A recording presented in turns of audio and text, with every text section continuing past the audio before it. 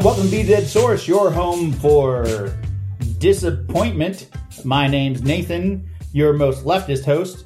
My name's Andy, your second host. And I'm Pat, your politically agnostic host. I'm just happy you didn't pull Sagittarius out again. It was never Sagittarius, it was Scorpio. Scorpio.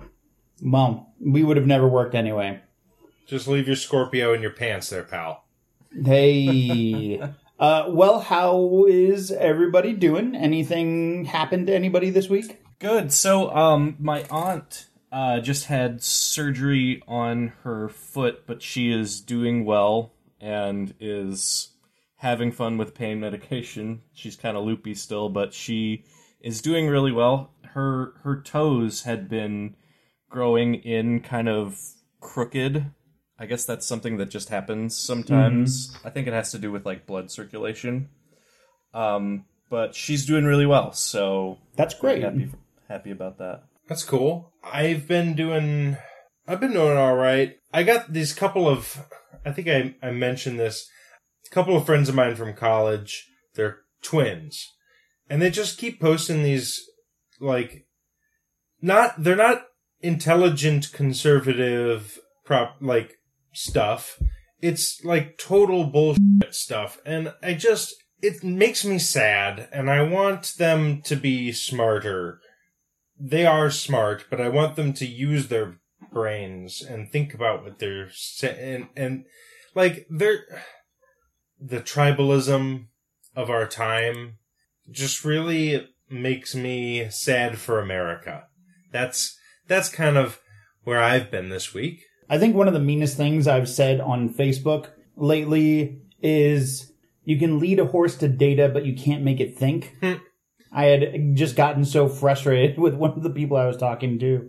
You can only ask for them to source their information a couple dozen times before you just get frustrated. So, yeah.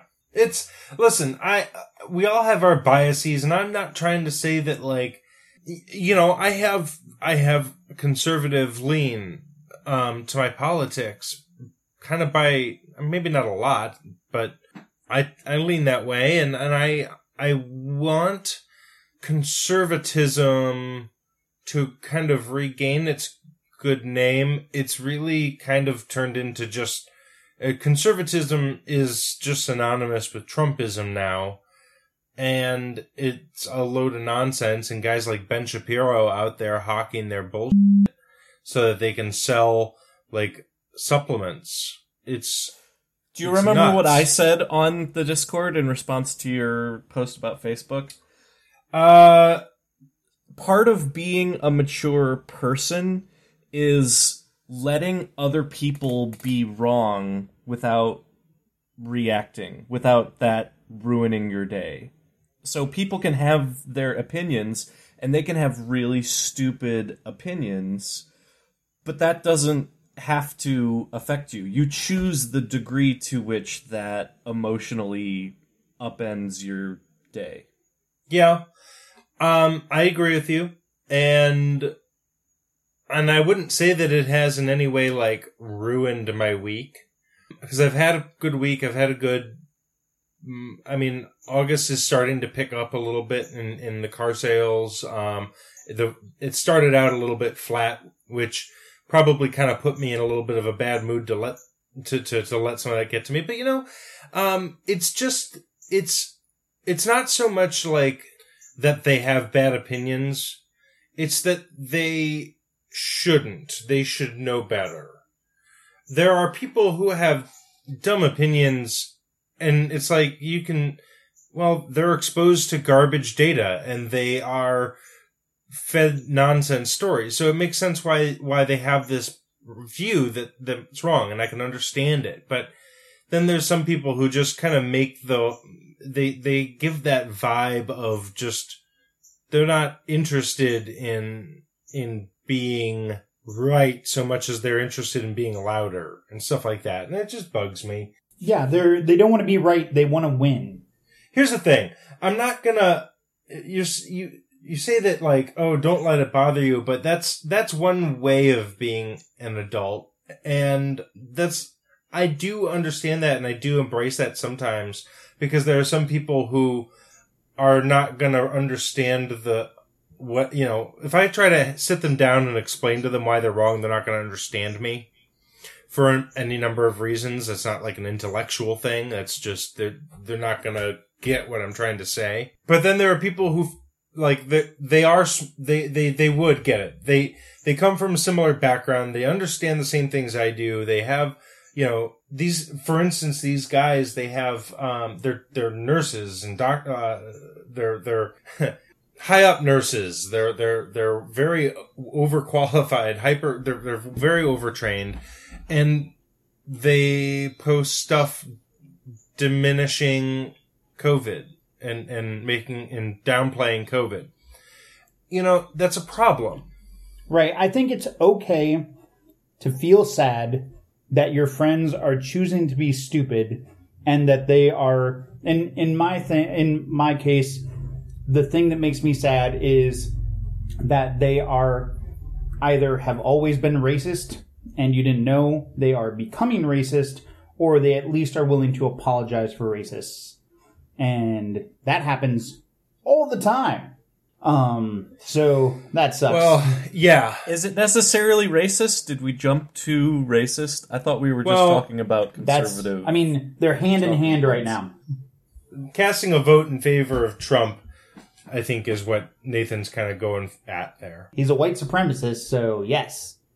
I would say you cannot vote for Trump and not be a racist apologist at best. I only even bring all that up because it's just sort of relevant to what we're going to be talking about and stuff, the political climate and stuff, and it's just important to me. It's a big part of my life, is watching and listening to politics and what people are saying and, talking about politics. So it's something that is kind of center in my life.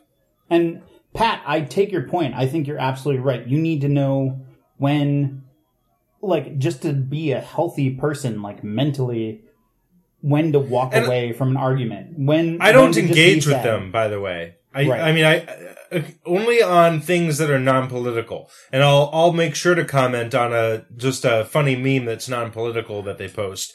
And I just kind of keep my mouth shut with the political stuff and just scroll past. But it still, it still makes me sad inside. Oh man, I wish I could do that. Well, but speaking of surgeries, I'm glad to hear your aunt's doing better, and I hope that, my guess is that sounds really painful, so I hope that helps alleviate some of that pain. My sister had surgery today on her tummy, and then they took a baby out, and I'm an uncle now, so, yeah. I'm Hey, congrats. A dunkle, a double uncle, a dumbcle. I don't know really how to... I don't think it's a dunkle. I think that much like being unique, I think a dunkle is not. There are not varying degrees of unclehood. That is probably true. I'm not very uncle. But I'm very excited. His name is Milo, and I love that name. And so, yeah, I'm very excited. His brother Frankie was hanging with my mom back at the house and was very upset about the whole situation. Although my sister and her wife Nicole have, my sister-in-law, Lexi and Nicole ended up telling my other nephew Frankie that it was baby day and got him presents and stuff that he gets to open. So he got to be excited about the whole process too. That's awesome. Yeah. So I'm very excited about that. Aw, that's nice. But what I'm not very excited about is Joseph Biden's pick for vice president. How's that for transition? So it was announced yesterday, as of when we're recording this podcast, that Joe Biden has selected Senator Kamala Harris as his running mate. And some people are happy about it, and some people are less happy. And I think the three of us, not to speak for you guys, fall into the less happy camp. So I'm going to level with you. I didn't know who Kamala Harris was before the announcement that she was Joe Biden's running mate. I know she was in the Democratic primaries and in the debates. We might have even talked about her on the podcast. I wasn't really following her story very closely. Well, because she was never going to be president. So I think her claim to fame recently, and it makes this decision interesting, is she smacked Joe Biden around a bit for his previous history of making bad decisions in reference to busing and other racial issues in his past during one of the debates. I'm going to now direct this at Vice President Biden. I do not believe you are a racist. And I agree with you when you commit yourself to the importance of finding common ground. Mm-hmm. But I also believe, and it's personal, and I was actually it was hurtful to hear you talk about the reputations of two United States senators who built their reputations and career on the segregation of race in this country. And it was not only that, but you also worked with them to oppose busing. And, there was a little girl in California who was part of the second class to integrate her public schools. And she was bused to school every day. And that little girl was me. So I will tell you that on this subject, it cannot be an intellectual debate among Democrats. We have to take it seriously. It's a mischaracterization of my position across the board. I did not praise racist. That is not true. Number one. Number two, if we want to have this campaign litigated on who supports civil rights and whether I did or not, I'm happy to do that. I was a public defender. I didn't become a prosecutor. I came out and I left a good law firm to become a public defender when in fact my city was in flames because of the assassination of Dr. King. Number one. Number two, as the Vice President of the United States, I work with a man who, in fact, we worked very hard to see to it we dealt with these issues in a major, major way. The fact is that in terms of busing, you would have been able to go to school the same exact way because it was a local decision made by your city council. That's fine. That's one of the things I argued for, that we should be breaking down these lines. But so the bottom line here is, look, everything I've done in my career, I ran because of civil rights. I continue to think we have to make fundamental changes in civil rights. And those civil rights, by the way, include not just only African Americans, but the LGBT community. But Vice President Biden, do you agree today that you were wrong to oppose busing in America then? No, do you agree? I did not oppose busing in America. What I opposed is busing ordered by the Department of Education. That's what I opposed. Well, there was a failure of states to integrate public schools in America. I was part of the second class to integrate Berkeley, California public schools almost 2 decades after Brown v. Board of Education. Because your city council made that decision. It was a local decision. So that's where the federal government must step in. That's why we have the Voting Rights Act and the Civil Rights Act. That's why we need to pass the Equality Act. That's why we need to pass the ERA. And I think one of the reasons they're picking her is, A, she comes across tough, and B, he gets to seem magnanimous that, we can go ahead and put this stuff behind us. So the most information that I have about her is, so in San Francisco, she was the district attorney, and that meant that she was prosecuting cases in San Francisco. And the little bit that I know about her is that she was very tenacious about getting convictions, and one of her convictions was later overturned. A man was falsely accused and convicted of a crime and spent, 6.5 years in jail? Yeah, that's one of them. Because she did it, her office, that happened a lot to them, and they fought against giving restitution to these people who were in jail, falsely imprisoned for years, and they fought against giving them any sort of restitution to get their lives back on track. So the first thing that really strikes me about this story is it's a murder case, and they had eyewitness testimony, but they only had eyewitness testimony. They didn't have any blood samples, any DNA, any sort of forensic evidence, no like scraps of clothing, like nothing that you would call hard evidence. And if you are around the criminal justice community, if you follow, judicial rulings, eyewitness testimony is notoriously terrible. Eyewitness testimony is very unreliable. People can be convinced that they saw something that they didn't see. The way that police interrogations go, sometimes people will just answer whatever they think that the police want to hear.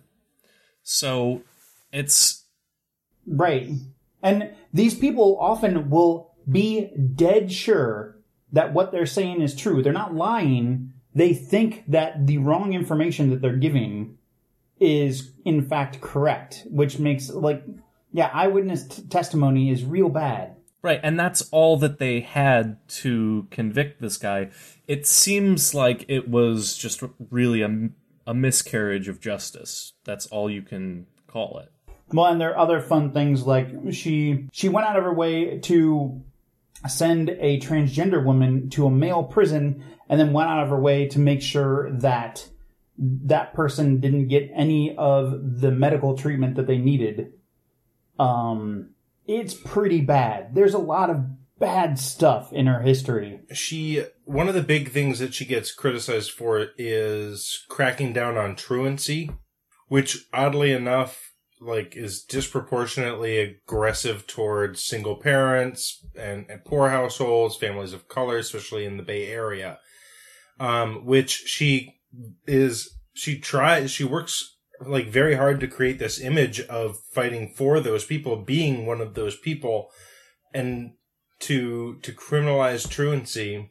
You're throwing kids in prison just because they're skipping school when you're not fixing the problem. In fact, you're making the problem worse because you're giving these kids a criminal record before they even leave high school now, thus feeding right into that school to prison pipeline.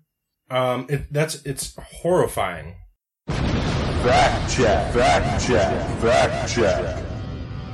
And welcome back to Fact Check. In the 70s, a growing concern about crime led many schools to adopt zero-tolerance policies and add school resource officers, or SROs, also known as cops, into schools. Even when controlling for poverty, schools with SROs have 5 times the rate of arrests for disorderly conduct that schools without them do. Almost like bullies with control issues end up applying for these types of jobs, but I digress. Black students are 4 times more likely to be suspended or expelled as white students are, and students who are suspended or expelled for a discretionary issue are 3 times as likely to have an encounter with the juvenile justice system the following year. In 2016, in New York City alone, 99% of the students who were handcuffed were Black or Latinx. The system of rules and punishments disproportionately affects the poor and people of color and results in arresting students as young as age 6 for things like not doing their homework, not standing for the Pledge of Allegiance, wearing their hair in braids or afros, or even just crying. Each one of those is from an actual incident that happened. Maybe having police in schools isn't such a good idea. Anyway, let's get back to the show. Fact check. This is one of the main problems with the decision, is she worked very closely with the police and put people that I can't say for sure she knew were innocent, but I'm pretty sure she knew were innocent in jail. And at the time that we are in our society right now, the perception of police is not great. So, of course, what does the DNC do but put a cop, as a lot of people are referring to her, in the second, a breath away from the presidency. It's incredibly tone deaf. and it pissed me off. It pissed me off royally. Here's what drives me nuts about Democrats. They do moves like this that almost have a trolling vibe to them. Like, it's almost like they're trolling their own voters. I don't think you choose a vice president over trolling, but it's important messaging. So what do you think that messaging means? It's like a pivot more towards a pro-cop, pro-law and order move. Right, and specifically away from the progressive wing of the party that has gotten bigger and bigger over the last, say, 8 to 10 years, and is constantly shit on by the party. The DNC is flipping the bird to the progressive wing at every opportunity. Listen, it can be argued that Kamala Harris is a progressive. I think there's enough evidence to say she's a progressive and enough evidence to say she's a moderate because she's just too flexible either way. She doesn't really have a calling card either way. I think it's like the DNC's way of saying like, oh, you want a progressive? How about this progressive? F*** you. So, yes. So, and I'm giving myself about a day, maybe 2, where I get to feel this way. I do think that there is a strategic argument to be made from the DNC's point of view, because as like a lefty, I'm really upset by this decision, but I'm trying to like step outside of it a little bit and try and think about the strategy behind it.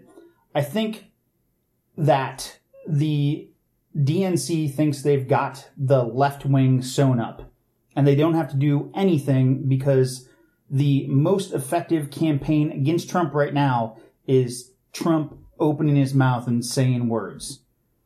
And I think they feel like they've got the people who are going to vote against Trump on the left side already taken care of. I think this might be a way of goading Trump into saying some stuff that will be embarrassing and racist and sexist. And go ahead. I'm absolutely positive by the time this podcast actually goes up next Monday, he will have said a number of those things. In fact, anybody remember him calling Hillary a nasty woman? Because he did that to Kamala earlier today, about an hour before we came on, was talking about how she's nasty and she's rude and like all these things that he only says about women. So, but I think there's an argument to be made that they might be able to pull more votes from moderates by picking someone like her. And there's no way that you could put soft on crime on Kamala Harris. You just couldn't. And that is normally one of the conservative, like, dog whistles that they try and use in these debates. So I see their reasoning. I don't agree with it, but I see it at least. I mean, arguably, I think that there's a big emphasis on the identity politics of it. Because, and I say that not just because of, her identity, and she's a black woman, she's, I believe... Half Indian. Yeah. That was it, thank you. And the daughter of immigrants, if I understand it correctly. Yeah, and like, boy has... They checked a lot of boxes. Yay! But that's been what's right at the forefront of most of the reporting. So I could care less who her parents are or what ethnicity she is. But if we're talking about the liberals, like the liberals have nowhere else to go. The progressive left has no other boat. They have to jump on the Biden boat or they're going to drown. There's nowhere else to go. We're riding with Biden. What do you mean? We're all riding with Biden. Who else are they going to vote for? Howie Hawkins? Well, let's go ahead and chat about that for a moment, shall we? I have nothing against the Libertarian candidate. I have nothing against the Green candidate. But let me just tell you, I'm not going to learn either of their names because they don't matter. Howie and Joe. And I'm not saying anything about their politics. I've voted Green in the past, and I'd like to be able to do it in the future if Republicans stop putting up monsters. But the thing is, at the end of this process, November 4th, the president for the next 4 years is going to be chosen, and it's binary. It's either going to be Biden or it's going to be Trump.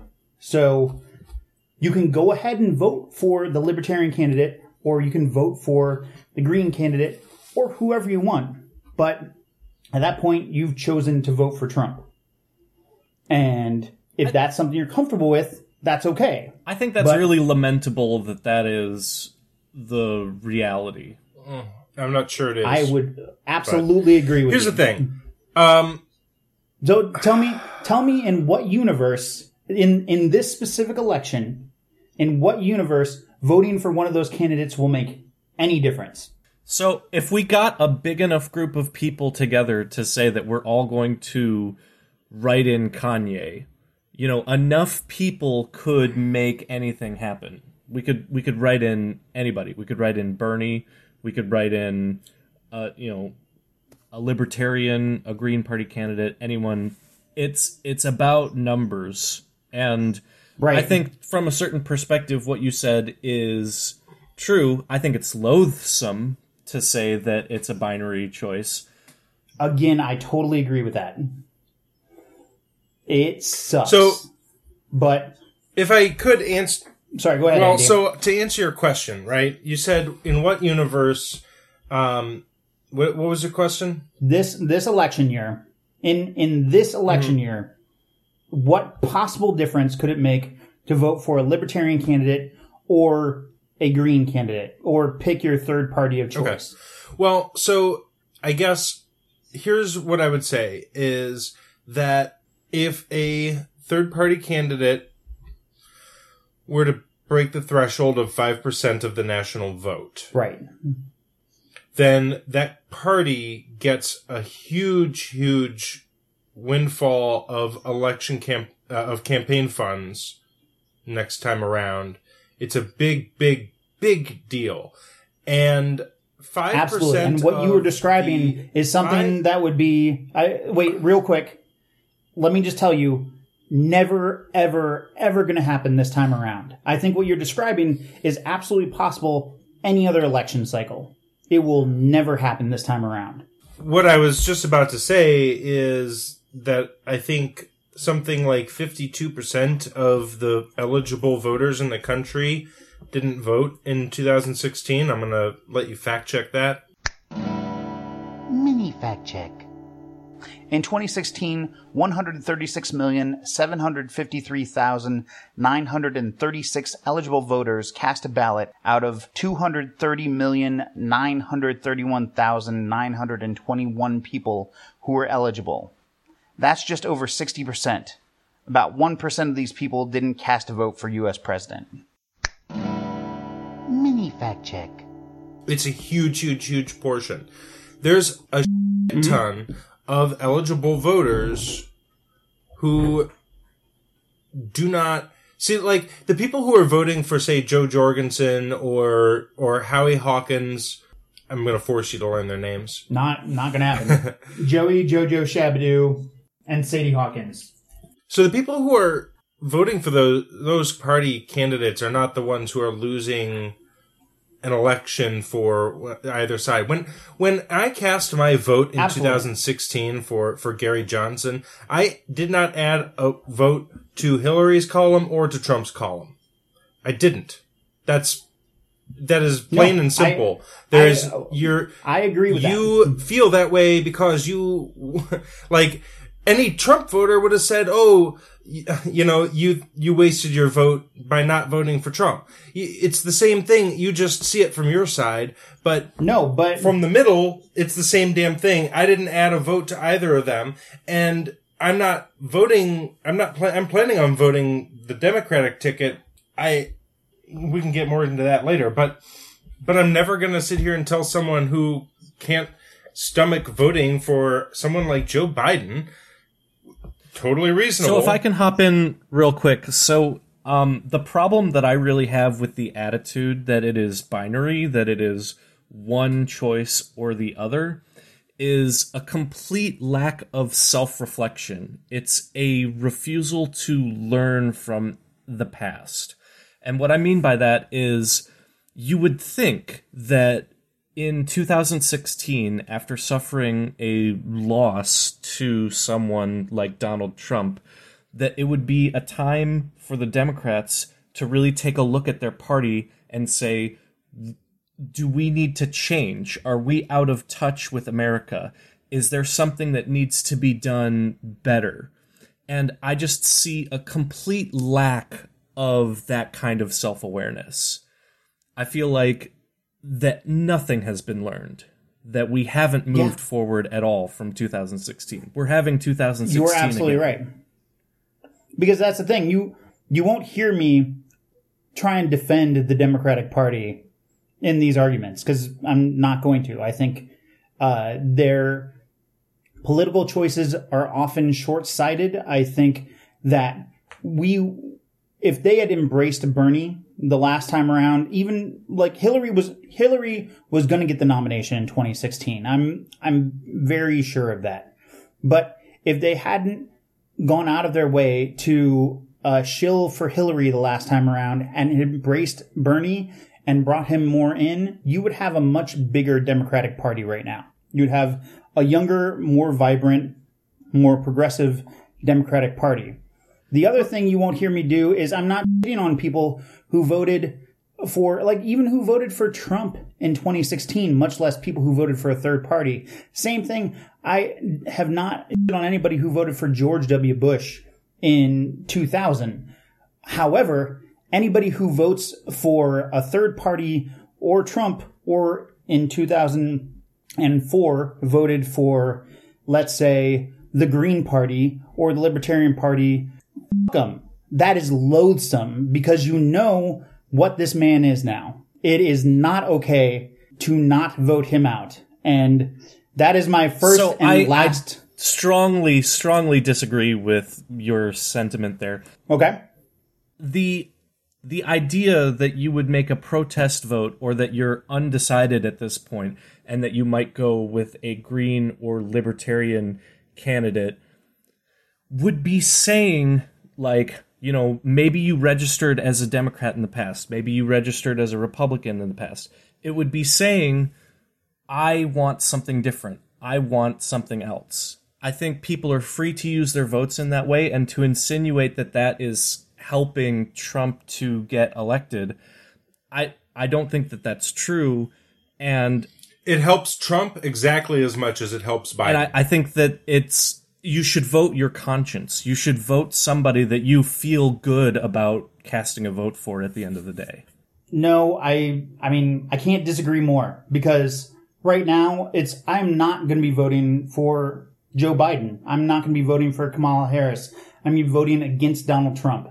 And any person with any sense of ethics, or who can read, or who gives a shit about the country or the planet for that matter, should do the same thing. Okay, I'm glad you said that, because here's what my litmus test has been. And I you'll recognize this because I asked you.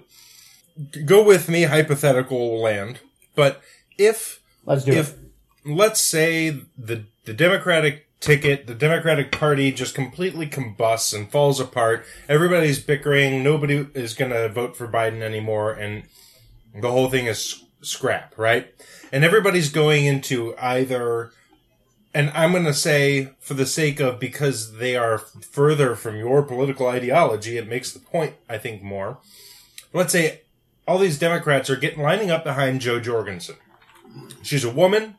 She's a libertarian, but she's pretty moderate. She's definitely a very I'll work with you kind of person. Everybody kind of says, you know what? We're going to vote for her. Are you going to vote for her, or are you hanging on to Joe Biden? Oh, absolutely. Yeah, for sure. And I know you answered, you said, no, I'm on board. Whoever, and this is where I'm at. Like, when I say that I want to vote against Trump, what I mean is, when it's time for me to cast my ballot, the whoever is the highest that isn't named Trump is getting my vote. I'm 100% just going with the pack on whoever is, just to throw my lot in with voting him out. I don't care who it is. I honestly, you could just show me the polls and give me, like, the first 2 letters of their name so that I could identify them on the ballot. I don't give a fuck. I don't care who I'm voting for as long as it's not Donald Trump. And I think that, and any other, I swear to God, guys, any other... Like, if Ted Cruz suddenly runs, I'm not going to vote for him either. If it's Ted Cruz or Donald Trump, call me. I'm cruising with Cruz at that point. Which, oh God, the Zodiac killer. There's our stinger right there, our flental.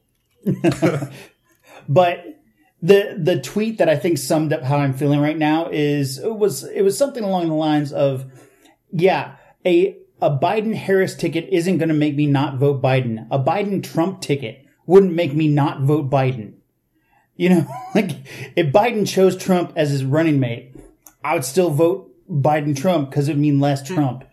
So if I can take the opportunity, I would like to read this quote from one of my favorite authors, Hunter S. Thompson.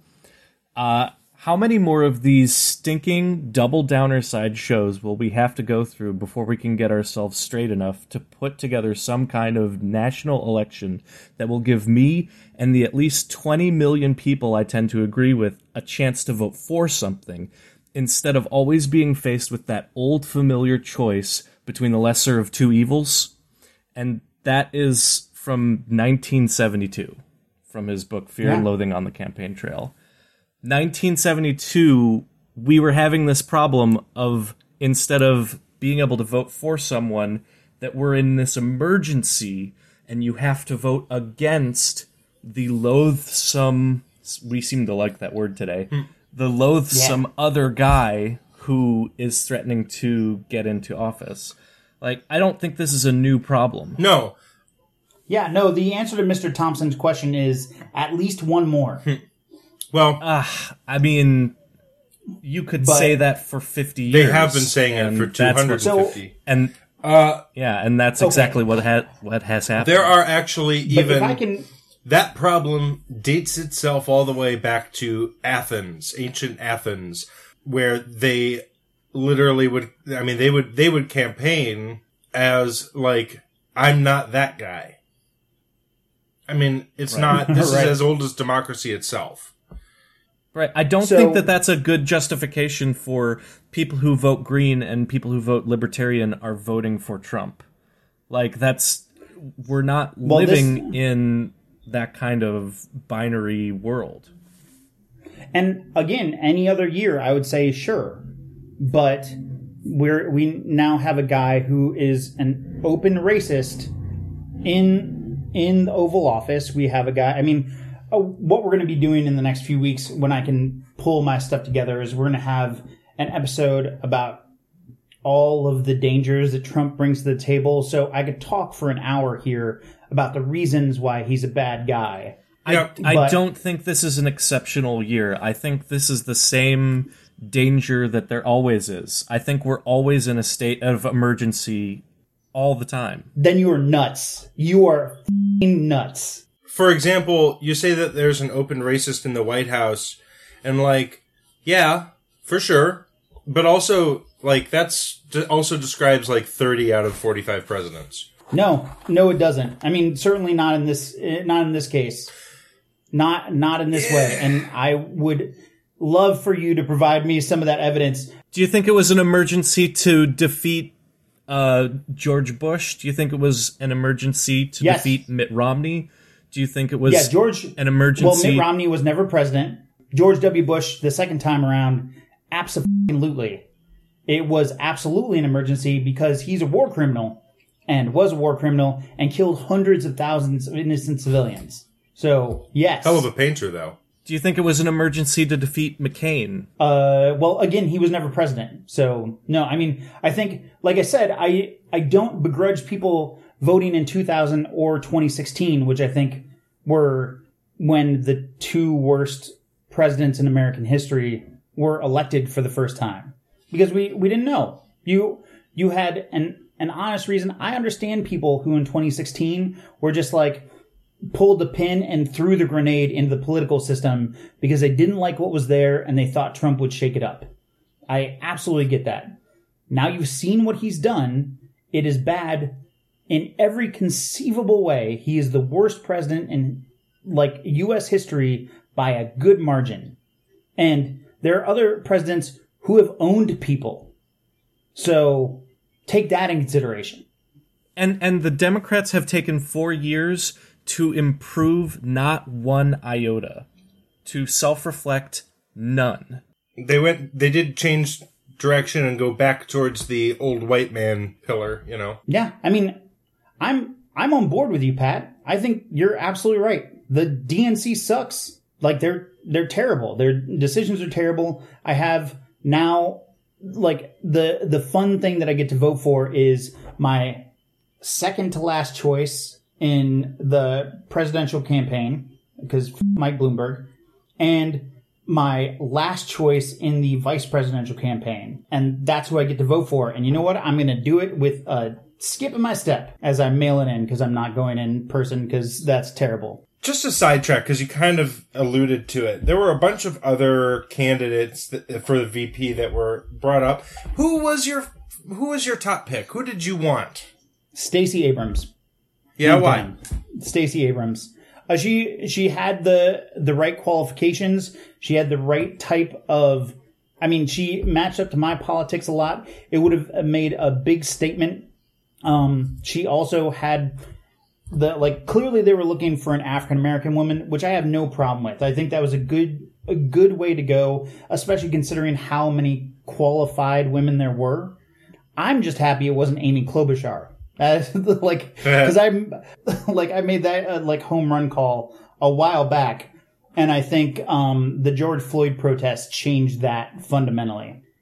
Yeah, but no, definitely. Like Stacey Abrams was an advocate for the people that I care about, and I think the people who don't have many advocates, and I loved her. Mm-hmm. So I didn't expect to get her, and I didn't know who else would have been a good choice, but I had two. I can say that Kamala Harris, she was my last choice. Yeah. Well, she was my second to last choice, I guess, sort of counting Klobuchar in there. Because you, Mike Bloomberg. I think, Klobuchar, I think, listen, he could have picked Hillary. That would have been worse. I mean, that, nasty woman. The nice thing about that is it at least shows that the DNC isn't, quite as tone deaf as it could be. Right. I think, there were a couple that were high on my list in particular. One was Mayor Keisha Lance Bottoms in Georgia. She's the mayor of Atlanta. I think that she has been pretty phenomenal through the pandemic, especially in combating the Georgia governor, who is utter trash and monster. He's a murderous monster. He literally banned any cities in Georgia from mandating masks. They weren't allowed to mandate masks. That's how much he wanted his people to die. Fact check. And welcome back to Fact Check.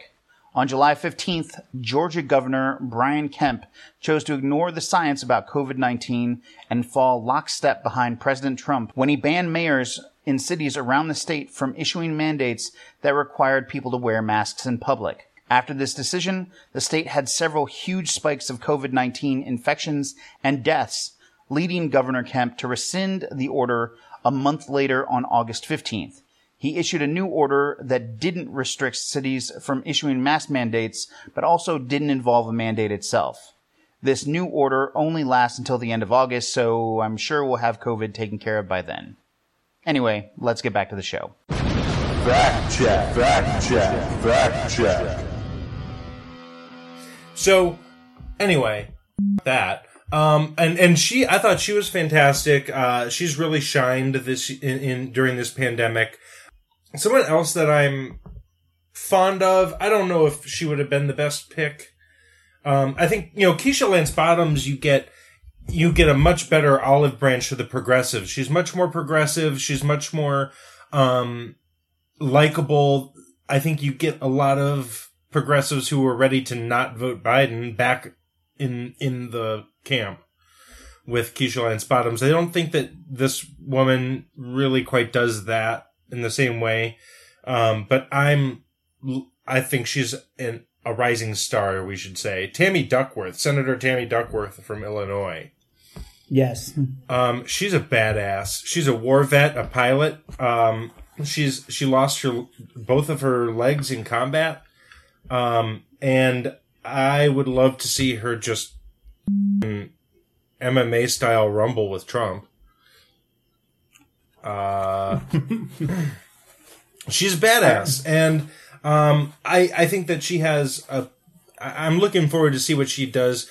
I don't know if I really would have put her with Biden, but someone else, by the way, that I don't know a lot about, but was intriguing, was Susan Rice.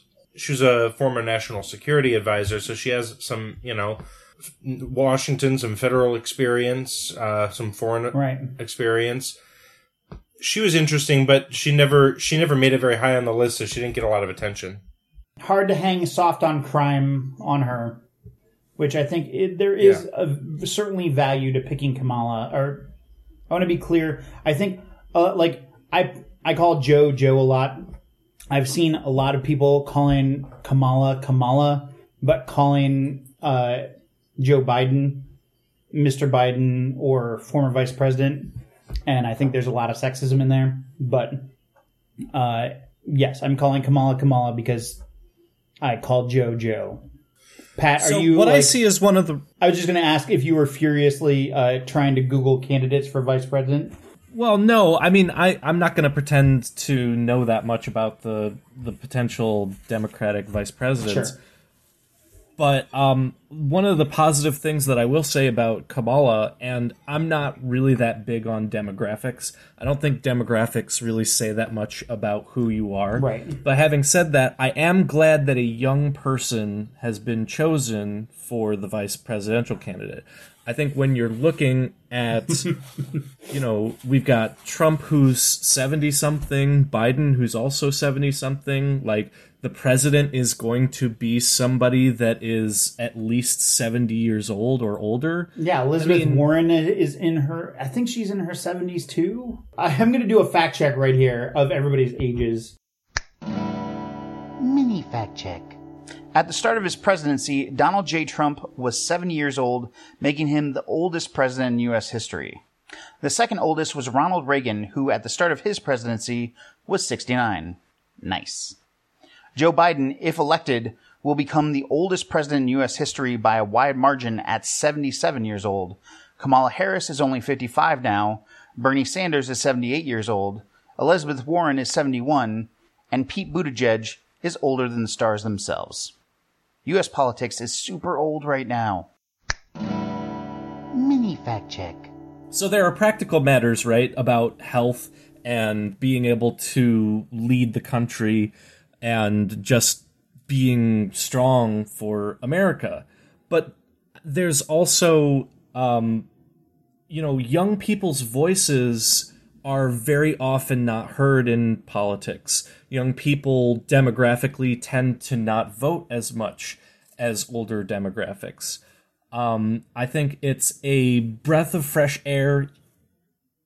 Having said that, I mean, if there are questions about her character, if there are questions about like what kind of policies she is going to push for as vice president, I mean, that might be a mixed bag, but I think it is at least a good thing to bring somebody that's young into Washington. I like to see that rather than somebody else who is 70 plus years old taking the vice presidential seat. Now, I will say Kamala is 55. So she's still she's got some mileage on her, but I thought she was way younger than that. Yeah, no, she's mid-50s. She was born in 64. Oh, well, I take back everything I said, I guess. Besides the presidential election, sorry, what were you going to say? No, I was just going to say, I agree with your sentiment, though. I think we can certainly use, and here's the thing, you're still right, because she beats everybody else on the ticket by at least 15 years, if not 20 for some of them. So, like, compared to the other people that she's interacting with, the other same people at that same level, she's absolutely younger than the average by a significant margin. So I still think your point holds water. Yeah, I mean, I would have rather seen somebody like Pete Buttigieg or Andrew Yang or, somebody who's younger but also whose policies I'm more in line with. Right. Yeah. Can we really quickly, so I know that you are, whatever, we already talked about, other party candidates. We did come up earlier in our Discord chat, and so I just want to quickly cover it. There are, besides, Democrat and Republican, we already talked about the Libertarian and Green candidates. There's just a couple others on the slate right now, so I can go through them really quickly.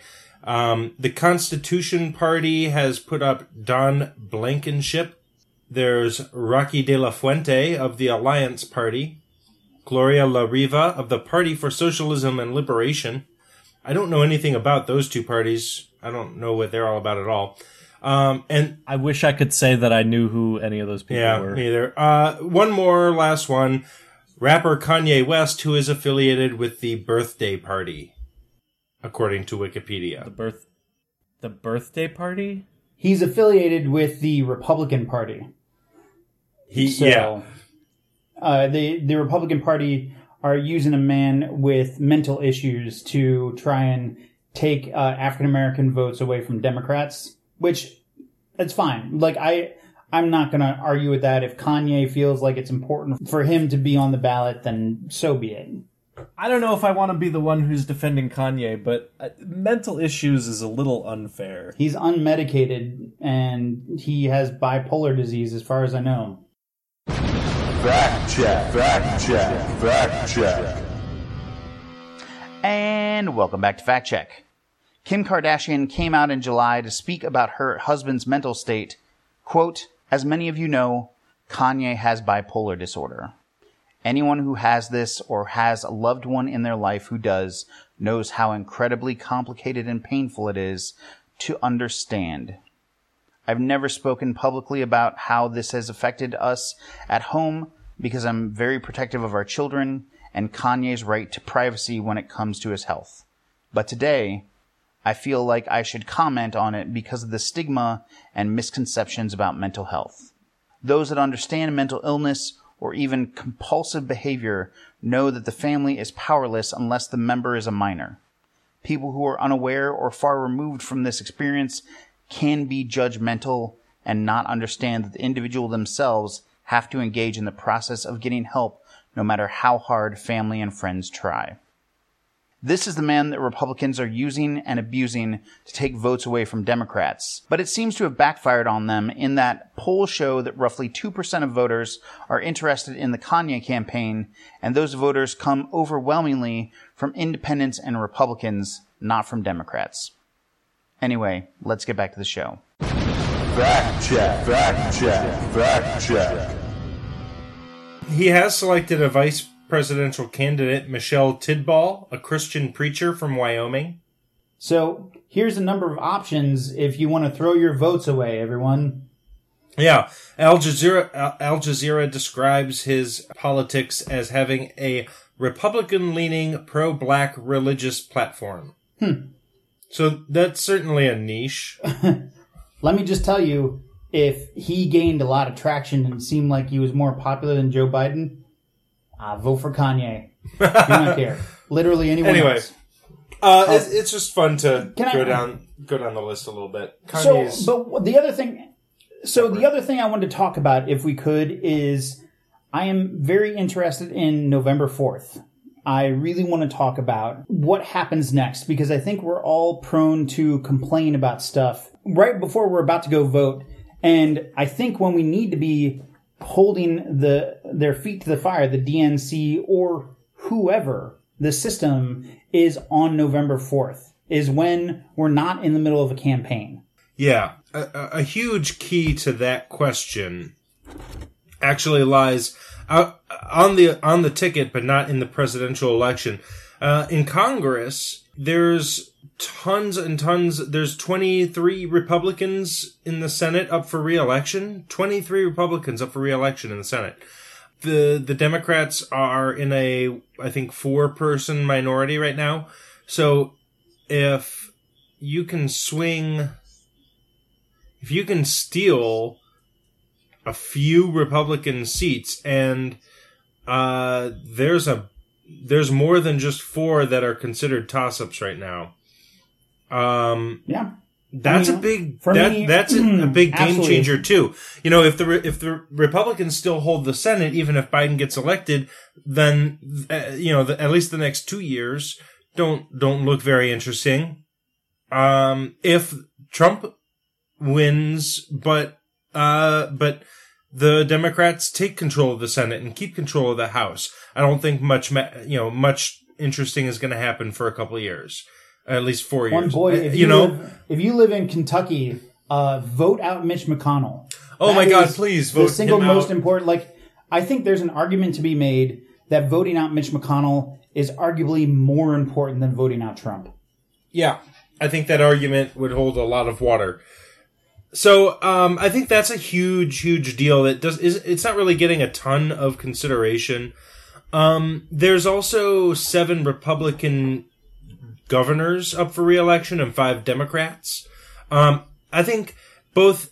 I don't think that there's a lot of third-party candidates in the congressional races, but the governor races are an interesting place where I think some of these other parties can get a foothold. And potentially, if you are frustrated like we are about the choice of presidential candidates, the good news is there's a bunch of other progressive candidates on these ballots in down races. I mean, go vote for your senator. Go vote for your congressperson. Go vote for local judges. Go do some damn homework and figure out the people who are actually going to make a difference in your community and go vote for them. Mm-hmm. I'm incredibly disappointed in the White House, but arguably the White House has far less impact on my life than a local judge will. So, or at least you're far less likely to interact directly with the White House than you are the local judge.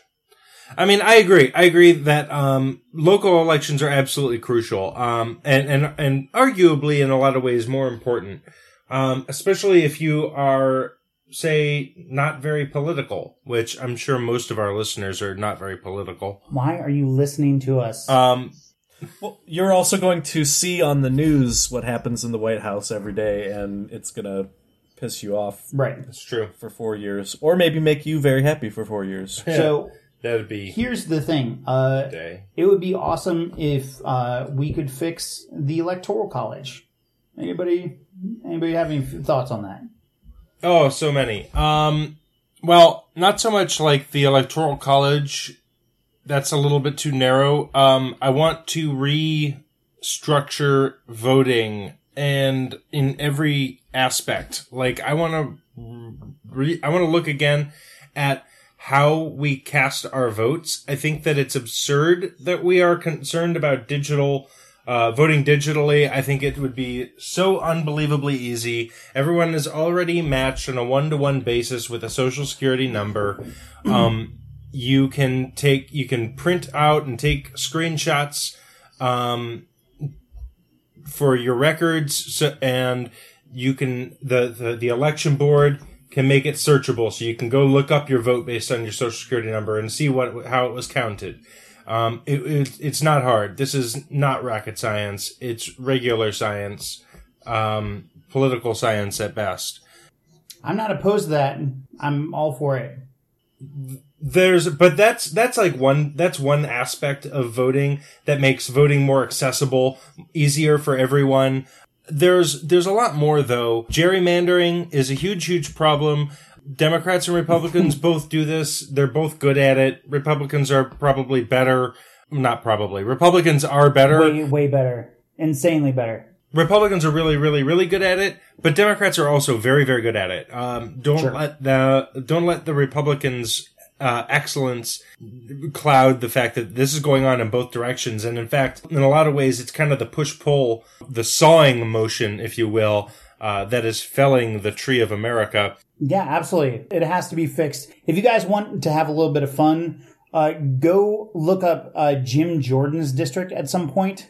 It is a work of art. I hate that man. Jim Jordan from Ohio. He represents my state, and boy, is he the worst. But again, the one I was talking about was the Electoral College, the thing that has given us the two worst presidents in U.S. history by neither of them winning the popular vote.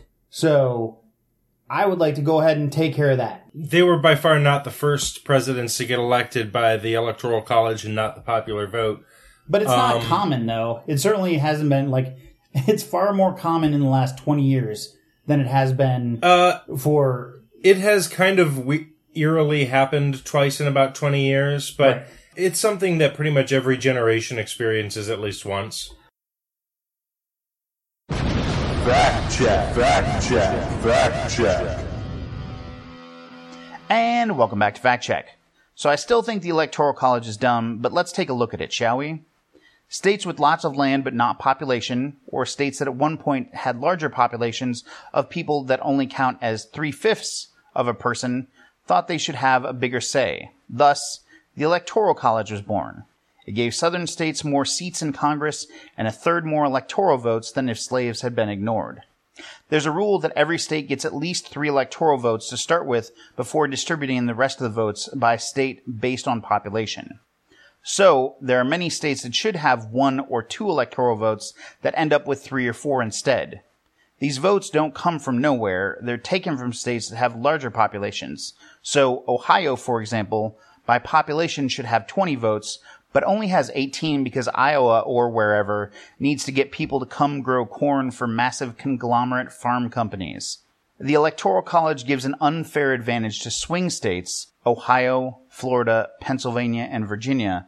Because elections are winner-take-all, it forces a strategy on candidates where they ignore states with few electoral votes or where polling seems to have the state sewn up one way or the other. In 2016, 24 states didn't receive a single visit from either the Democratic or Republican candidate.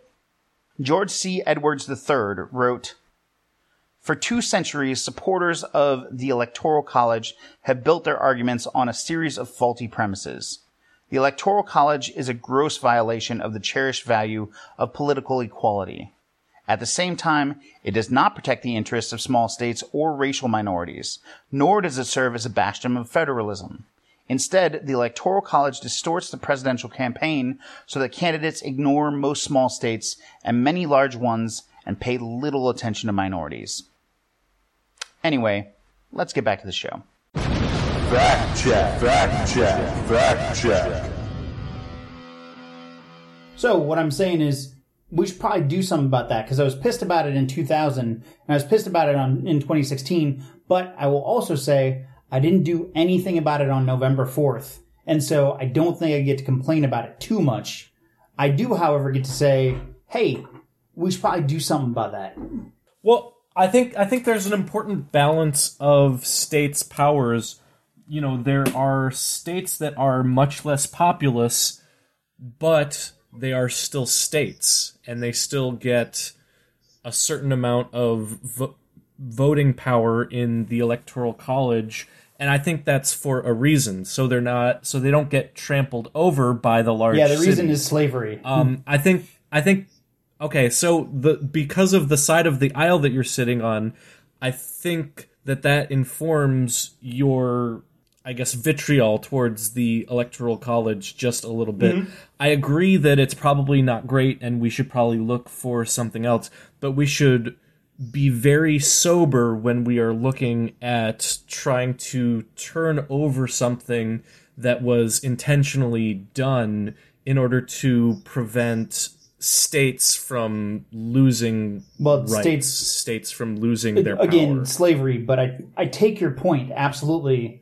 Well, so slavery is kind of where it came from, for sure. I mean, that's very, like, pretty much explicitly stated. The compromise was made to give the slave states some power, along with the 3/5 compromise, which is one of those, like, I think back to, like, what was it, maybe middle school, elementary school, where we learned about the 3/5 compromise, and it seems to me that the way it was presented back then is like, oh, Henry Clay constructed this brilliant compromise that slaves would be counted as 3/5 of a person. I mean, it's horrifying, right? I mean, it's terrible. Like, holy Jesus Christ, why is that such a glorious, amazing, what a brilliant move? Well, I don't think wow, anybody's that's defending it disgusting. now, but the wild thing was, it was the North who wanted it. It wasn't the South who was like, give our people less of a vote. The South wanted their essentially property still to have a full vote so that they would have more representation. Yeah, well, they didn't want them to have a vote, but they wanted them to count towards representatives. Exactly. And so it was the North who ended up proposing the 3/5 law, which is like mind-blowing to me. Yeah. It's just like, sometimes history sucks, man. I tend to think, and this is part of my sort of like jump first and look later sort of attitude, but I tend to say f*** them when it comes to the Electoral College. But is there a good argument to be made, because I'm certainly more than willing to hear it, for why it's important for specific states, like for you to have a more heavily weighted vote because you come from a state that had plantations? You know, why is it more important for you being from a small state for your vote to count for more than my vote being from New York City or wherever, Boston? So it's not necessarily plantations. Like Georgia is a pretty populous state. We're talking about the very unpopulated states. We're talking about your Montanas, your Utahs, Wyomings, Alaska. Yeah. Nevada actually kind of has a lot, but Arizona, New Mexico, Kansas, Arkansas. This is the worst game show ever. I'm just saying, tell me why it's more important Iowa. For their votes on a national level to count for more. Why and South Dakota. Why do their votes have a greater weight than votes in more populous areas? Because they're a state. Because the state should have something. Yeah, they do. They have one vote per person. My point is that each person in each state gets one vote. And that to me is equal, because you living on a farm or living in Alaska or living in Iowa, which is the most boring state I've ever driven through in my life, I don't think that vote should count for more than somebody who lives in a more populous city like Los Angeles or Boston and New York. So why, I ask again, do those votes count for more than like a vote from somebody in a larger city? It's a good question, and I think it's valid.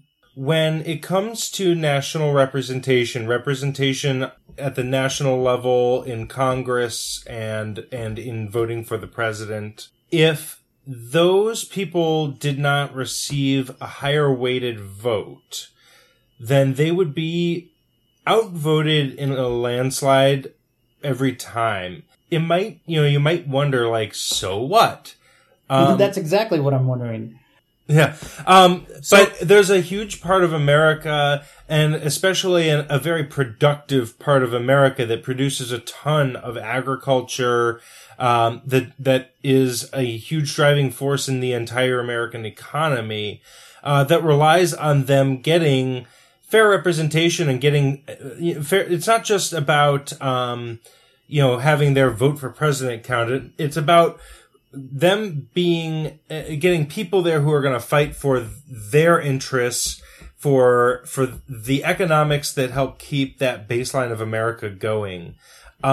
There's actually, so way back in the early 20th century, there was a big populist movement. The farmers, actually even late 19th century, the farmers had this big movement, and they were kind of lockstep with a lot of the unions, the Wobblies and so on. And they basically said, because at the time, I think that the Electoral College, I guess we're going to have to fact check this now, but the Electoral College was kind of being challenged back then. And they said, well, we need to make sure that we have representation, people who are fighting for our interests to protect our ability to trade on the market and make a profit and keep our farms open. And if we don't have that, then America is going to starve. Fact check, fact check, fact check. And welcome back to Fact Check. Is it just me, or are we doing a lot of these this episode? You're close, Andy. The People's Party was a late 19th century political party centered around a left-wing agrarian populist movement. Say that 5 times fast. They only lasted a few years, and in 1896, they nominated William Jennings Bryan. That name might sound familiar because he was a famed orator and, oh yeah, the notorious bad guy in the Scopes monkey trial. The thing was, Bryan was also the Democratic nominee at the time. It seems odd to me to split the vote amongst yourself, but hey. Each party chose different running mates, but it certainly presented a problem at the ballot. Bryan ended up losing the election to William McKinley twice, I guess. The People's Party did a lot to gain support from big-time labor organizers and contemporary left-wing activists. The later progressive movement, featuring big names like Theodore Roosevelt, famous friend of Gutzon Borglum, shared similar ideals but decried the populists because of their anti-establishment tilt. In a speech to the 1892 Farmers' Alliance Convention, Ignatius L. Donnelly stated, quote, "We meet in the midst of a nation brought to the verge of moral, political, and material ruin. We seek to restore the government of the Republic to the hands of the plain people, with whom it originated. Our doors are open to all points of the compass. The interests of rural and urban labor are the same. Their enemies are identical." This was an attempt by Donnelly on behalf of the People's Party to breach the gap between urban and rural voters. However, it didn't seem that the Electoral College was under attack at the time, even though it was certainly integral for the Populist Party's success. Anyway, let's get back to the show. Fact check, fact check, fact check.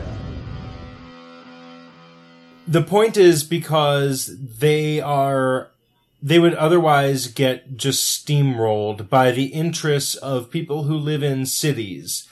And if that's where you want, if you're driving all of the economic activity and you're driving everyone to live in cities and stuff, they're going to just abandon the countryside and there won't be any farmers left. Farmers won't have any ability to produce and make profit for themselves and their families and grow their livelihoods. Anyway. So, I mean, I have some stuff to say to that, but I want to give Pat a chance to respond too if he wants.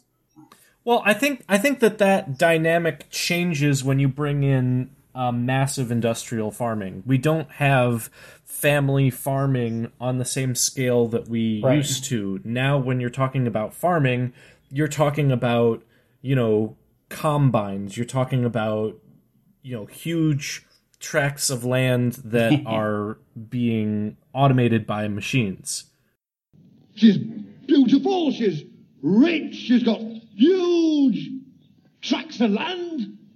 So, but I think that the point still remains, and I think that was pretty well put, that if there's no equal representation for the people who are out on, in the middle of nowhere, out on the farms working, then there's going to be no incentive to live there. There's going to be no reason for anyone to live there. People are just going to vacate those areas. That's actually, especially when you start bullying them with other states, when you start using your voting power as a California, as a New York, as a Texas, and you start reducing the amount of say that they have in the democracy, there's going to be even less reason to... Think about it, Nathan. Think about it kind of like this. Think about it sort of like UBI, except for voting. Some states are underprivileged certain states being so sparsely populated, if they were left to the same algorithm, think about it like wages. If a very sparsely populated state would be kind of like a person who earns, say, $8 an hour, 40 hours a week, and has rent to whatever. They can't make ends meet. Right. So they need a little bit of subsidy. Okay. So in order to compete on the market. Right. So here's my point about that. I think the point about making it so that people want to live there, giving them maybe, because they don't have equal say, they have unequal say. They have more say than they should based on their populations. But I think the argument that giving them more representation in order to make people want to live there, that's valid. However, the point that giving them better representation is going to give them a better quality of life is clearly shit, because it hasn't. The people who represent them don't represent them. They represent giant conglomerates that have taken over their farms. Over half of U.S. farms, I had to quote this in a previous episode, about half of U.S. farms make under $10,000 a year. And I think what I said in that episode is, if you are a farmer who makes $10,000 a year or less off of your crops, you're not a farmer. You're like an accountant that does a little farming on the side. And their representation is clearly not served the purpose it was supposed to, so why? Well, because that is a separate problem, though. That is a problem of money in politics and politicians being susceptible to lobbyists and campaign investments and things like that. Right, and targeting certain states that have an unequal share of power so that they can wield that power in a more effective way for less money to get on the ballot. So if you don't protect those states' rights, then those rights are going to continue to erode. And then you're going to have a federal government that cannot be challenged by the states anymore. Right. So that kind of representation for a place like Montana gives them enough say that, if there's something that the federal government is doing that enough states think is wrong, that they have some kind of say in it. So I have a little bit of an issue with the slippery slope argument, just because it's a bit of a logical fallacy. So it's not a necessity that the dominoes will fall, essentially. But I think they have less representation, then more right. legislation can be passed to erode those laws. Yeah. I don't think that is a slippery slope. I think that is a logical statement. Well, that they won't have the power anymore to stop a continued erosion of states' rights. Yeah, no, I do agree with the sentiment. Like I was saying, I just I'm a little cautious about, if this happens, then this will happen, then this will happen. That's it's dangerous waters, from a hardcore logic sort of standpoint. But I do agree with what you're saying, that I think that's a big problem that they would be faced with. But Nathan, you also asked something before. You asked, can you talk me into Electoral College? Why should we not just get rid of it? And I have a different answer to that, which is, I think one of the easiest ways you can make the Electoral College a more fair system is by getting rid of the spoils policy, where if say Trump wins Ohio, he gets all of Ohio.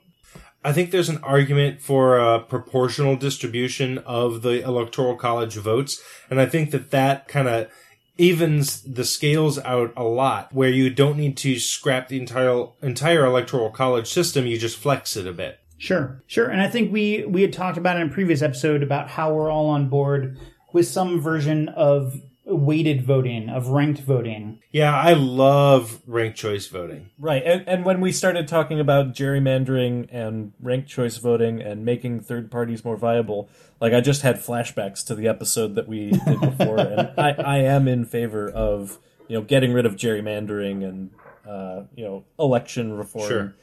And we should look at the Electoral College. I'm not saying that we can't. I feel like it's the three of us are talking about the Electoral College, and all of us kind of know what it's about. Like, I'd like to revisit it, maybe not for a full episode, maybe a mini or something like that, after we've all gotten a chance to look at it in a little more depth. Maybe as part of a civics and government series. No deal. I mean, maybe that would probably work. That would probably be a good fit. I feel like that's a pretty good place for it. Anyway, I think we want to be wrapping up here soon. But is there anything else that you guys want to see changed on November 4th? Like my thing is what can we do? Because the thing is, I'm riding with Biden. Like, I'm hard riding with Biden. Biden Harris. I'm gonna get a tattoo and a shirt and a hat. And I'm going to be I've already got the Biden sign in my yard and stuff. And then on November 4th, I'm going to hold their damn feet to the fire. And I think there's an argument to be made that voting for them will be a more effective use of your vote because they will be able to be persuaded to do the right thing. And a Trump presidency will never do that. I have a short list of other line items for me. One is I would very much like to see term limits for Congress. And I'm not necessarily saying that they need to be very short. It's not like 1 or 2. I would be fine with 3 terms for a senator. 18 years, that's plenty of time to get in there and do some work and have longevity, but then move on. Man, and a 6-year term seems like an awful damn lot, too. I mean, especially when some of them are Mitch McConnell. Yep. But anyway, I hope I was really sad to see, what was his name, Gardner, lose out to Amy McGrath. But I am almost more ready to go. I would rather, even though I'm in Ohio, I would rather contribute to her campaign than Biden's. Yeah, absolutely. So I would love on November 4th to not talk about politics anymore on this podcast. That would be fantastic, and that's really what I'm hoping for. Something else that's high on my wish list is protections for agency heads and inspectors general.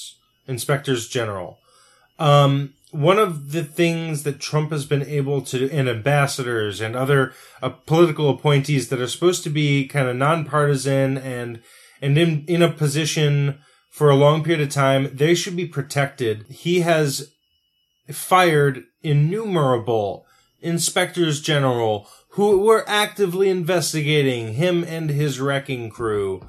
And it's not okay. And even Republicans in the Senate have pushed back against it with him and have lashed out when he's done it and said it's too far. You can't just fire that person because they're investigating you. And then he and William Barr do their little dance, and everyone moves on to the next insane thing that he does and forget all about it.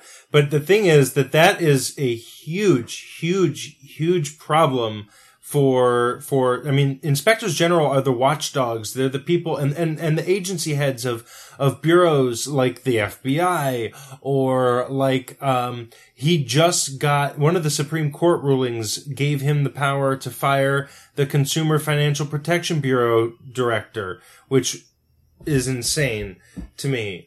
And that's just not how it should work. Those people, there should be hoops that you have to jump through to fire these types of people that should be almost unjumpable unless there's criminal, they do something as criminal as Kamala Harris prosecuting it. Never mind. No, I digress.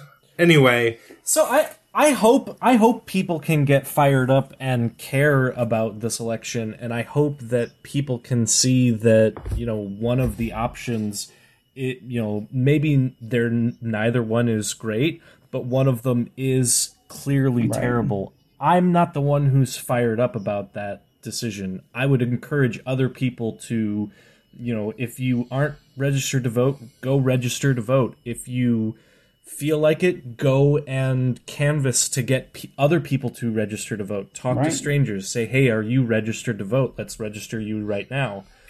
I would love to be that passionate about this election. I think I'm not. Yeah. No, but that's actually a perfect segue into my third and final thing that November 4th starts for me, which is getting out and getting involved and doing some canvassing and registering people to vote, or helping, if someone feels so inclined, running for a local office. Check it out, look and see what offices, what's coming up in 2 years, and think about if maybe you have the time to commit to that position in your local community, because that's where you can really make a big difference in you and your friends and your neighbors' lives. The thing I would like to see is, so in addition to watchdog agencies that I would like to be separate, I think when I would like it to not be a political decision to start an investigation on a politician breaking the law, because we've seen it over and over and over again. I would also, when there are rules in place, you can't do this, you can't do that, we need to have the second part of that, because so often we don't, which is, if you do this, this is the consequence. Because what we've seen is the Trump administration, and not just him, I mean, it's happened several times, but he's been the most brazen about it. Trump administration, Obama was actually pretty notorious for it as well. I would love to see some examples of that. You're going to get to do the fact check, so. Well, you're going to get to send me the information on the fact check, because my guess is I'll help you with it. He wasn't in the same ballpark, because I paid pretty close attention to that administration, and it's not the same. And I'm fine. No, it's not. I not just even think close. Action should have consequences, and they don't right now, which is why Obama the Trump administration gets to do whatever they want. Obama seemed bad about that after, Clinton and Bush, Clinton and Bush, who were all pretty chill about it. Reagan had fired a bunch of inspector general, but he did it kind of all at once when he took office. Right. I don't have a problem with that. Clinton, Bush, and then Obama kind of fired a lot and replaced him with his dudes, but did it real low key. And it's not like they were investigating him and his people at the time. Yeah, at the beginning of his administration, right? And then, throughout, but the thing is that they weren't investigating him. Exactly. I have no problem with any president hiring and firing as they see fit, as long as that isn't going to interfere with an active investigation into that president himself.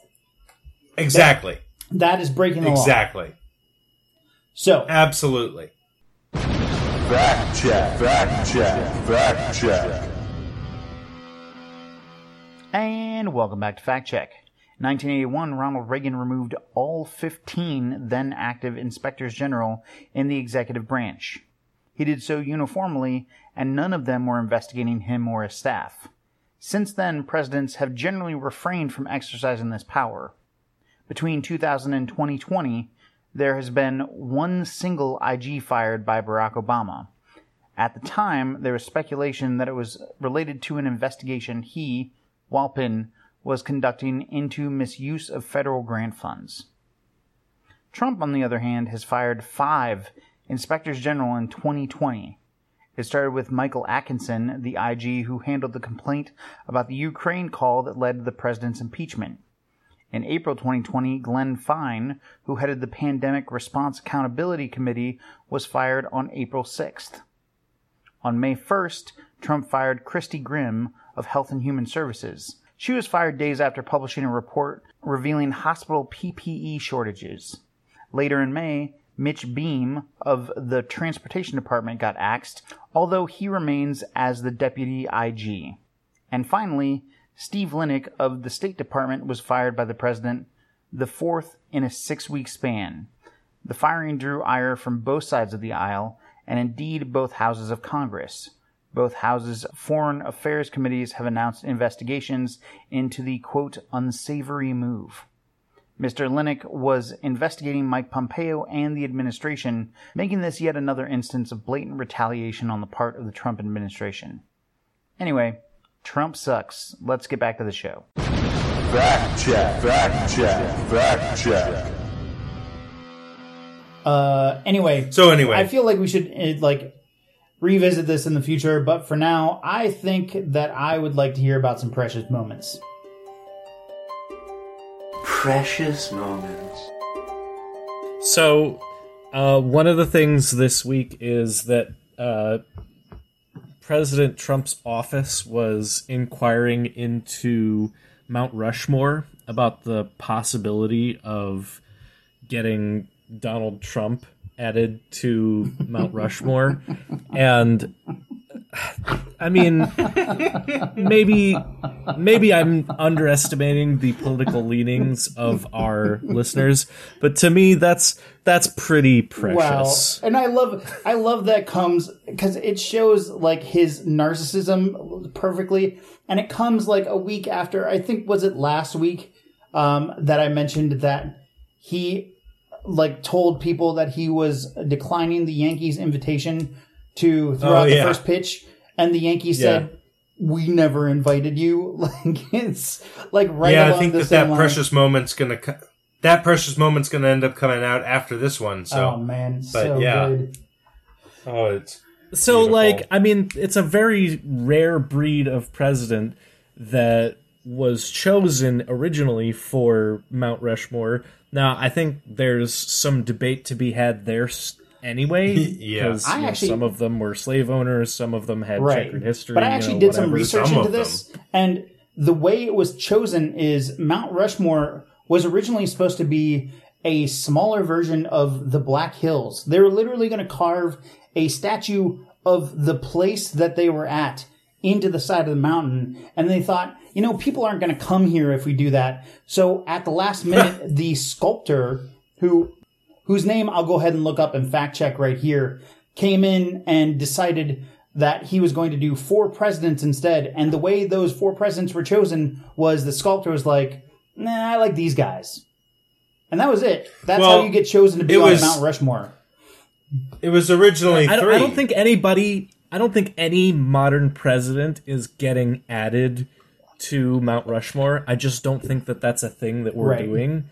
But the audacity to think that should be Donald Trump. Yeah. Fantastic. I mean, that's pretty funny. Come on. I thought that originally there were just 3 faces and that the 4th one came later. We can, I will go ahead and do a fact check of all things Mount Rushmore right here. Most important fact check of the show. Including how the Lakota did and still do own the land, and that it was stolen and continues every day to be stolen from them. And I'll just put that in the fact check. Fact check, fact check, fact check. And welcome back to Fact Check. So Mount Rushmore sucks for a bunch of reasons, but let's go ahead and list some, shall we? Go ahead and pull up a picture of it sometime. It looks larger than life, but those heads are only about 60 feet tall, and the rubble at the base of the monument is just debris that wasn't cleaned up after construction. It's literally just garbage.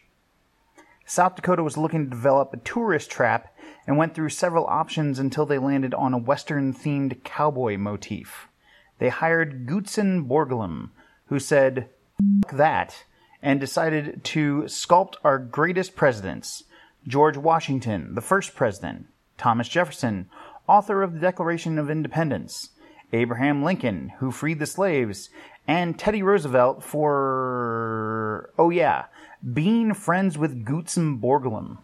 Originally, Borglum's plan was to craft the entire torsos of each president along with the Hall of Records inside the heads of the presidents, where he thought the Constitution and Declaration of Independence would be stored, in spite of the fact that he hadn't notified anyone in the federal government nor that a dank, damp cave might not be the best place to store incredibly important, fragile documents. In 1941, Borglum died, having only finished the heads of the project, and being out of money, both his workers and Congress decided that was good enough. In 1868, the U.S. signed a treaty that ensured peace on both sides and that gave the Black Hills to the Sioux.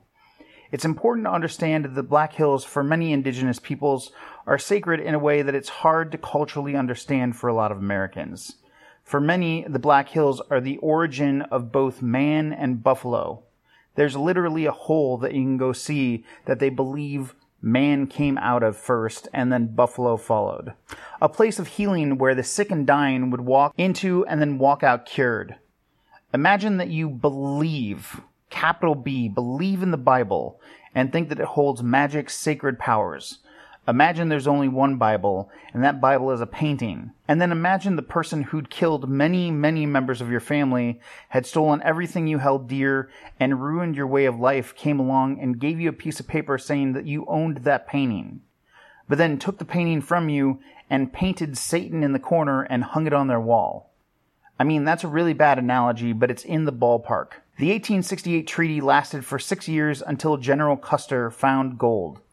In 1980, the Supreme Court found the taking of the land illegal and awarded the Sioux Nation over $1 billion in compensation. The Sioux, who still own the land to this day, don't want compensation. They want their goddamn land back. Money to pay them is still sitting in the U.S. Treasury to this day, but no effort has been made to return the land. Anyway, Mount Rushmore sucks in every conceivable way, and it makes me really sad. Let's get back to the show. Fact check, fact check, fact check. For sure. So I also have a Trump-related precious moment. He did this interview with a reporter from Axios, I think. I'm not terribly familiar with that news source. But they did this. He was doing this interview about coronavirus stuff. It's on HBO. Right. He's doing this interview. He's sitting in this room, and they're getting into it because Trump doesn't understand how statistics work. He wants them to just do whatever he wants them to do, as per usual. And the reporter is just like. The look on his face is priceless. It's a meme. Like, he does not. Yeah, it is already a meme. It's fantastic. The reporter's name is, by the way, Jonathan Swan, and he was excellent. There we go. So my precious moment, though, is that someone took that video of that conversation and edited it and spliced it up and chip-chopped it and made a video instead of Trump arguing with himself. All clips from that interview. It's just that interview clip. And I'll have, Nathan just splice it in right here. I'll probably splice in a few seconds of the audio, but I really think you need to go watch the video. So that will, of course, be in the doobly-doo. What it says is when you have somebody that has it, where there's a case, it will last. No, but you're not reporting it correctly. It is maybe the funniest thing I have seen in a long time. That's awesome. It's so good. I specifically went out of my way to find a non-Trump precious moment for this week. And I've been listening to, I might have mentioned this in a previous episode, but I absolutely love the music of Prince and the artist formerly known as Prince. And the person formerly known as the person formerly known as Prince. And I also love the Muppets, the original Muppets. And I found the Muppets tried to do a show on the Disney Channel in the late 90s called Muppets Tonight. And it was fine. It was okay. Kermit was there. And they had a bunch of new people. I think there was a cockroach. It's like a late night talk show based on Muppets. Right. That was the idea, but like the normal Muppet show, it was like 80% like what was happening backstage, and then like 20% like the actual acts. And so they had Prince come on as a guest, and they did a little sketch where he's sitting in the cafeteria and he's like trying to write some songs, and they're like, you can't write a song about the cafeteria.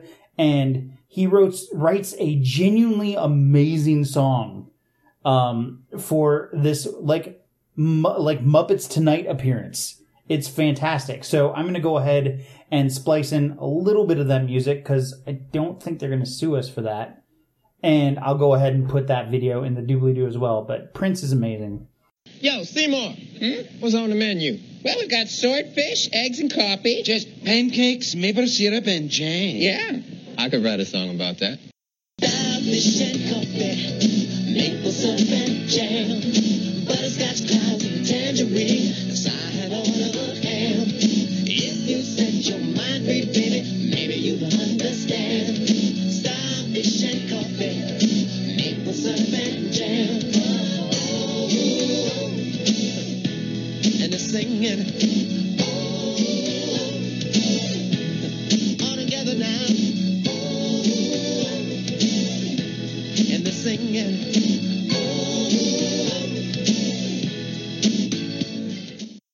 This might be weird. I never really got into Prince. Well, you're a monster. Oh, he's great. So I'm told. Also, if you're checking out internet videos, this one's a throwback, but if you haven't seen it, I'm the Juggernaut. It's spliced together dubs, just like amateur dubs over the 90s X-Men cartoon. It's excellent. I think maybe a lot of our listeners might have already seen it, but if you haven't, it's a one gem. of my It's one of my just- favorites mwah. was Homestar Runner. Oh, yeah. I used to love Homestar Runner. I love me some Strong Bad. Also excellent. Yay, internet. Yeah. Well, I right. guess, guys, while you're burninating the countryside until next week, I really need to come up with a catchphrase. I hope that we gave you something to think about this week. I'm the Juggernaut. Bye. Love you, bye.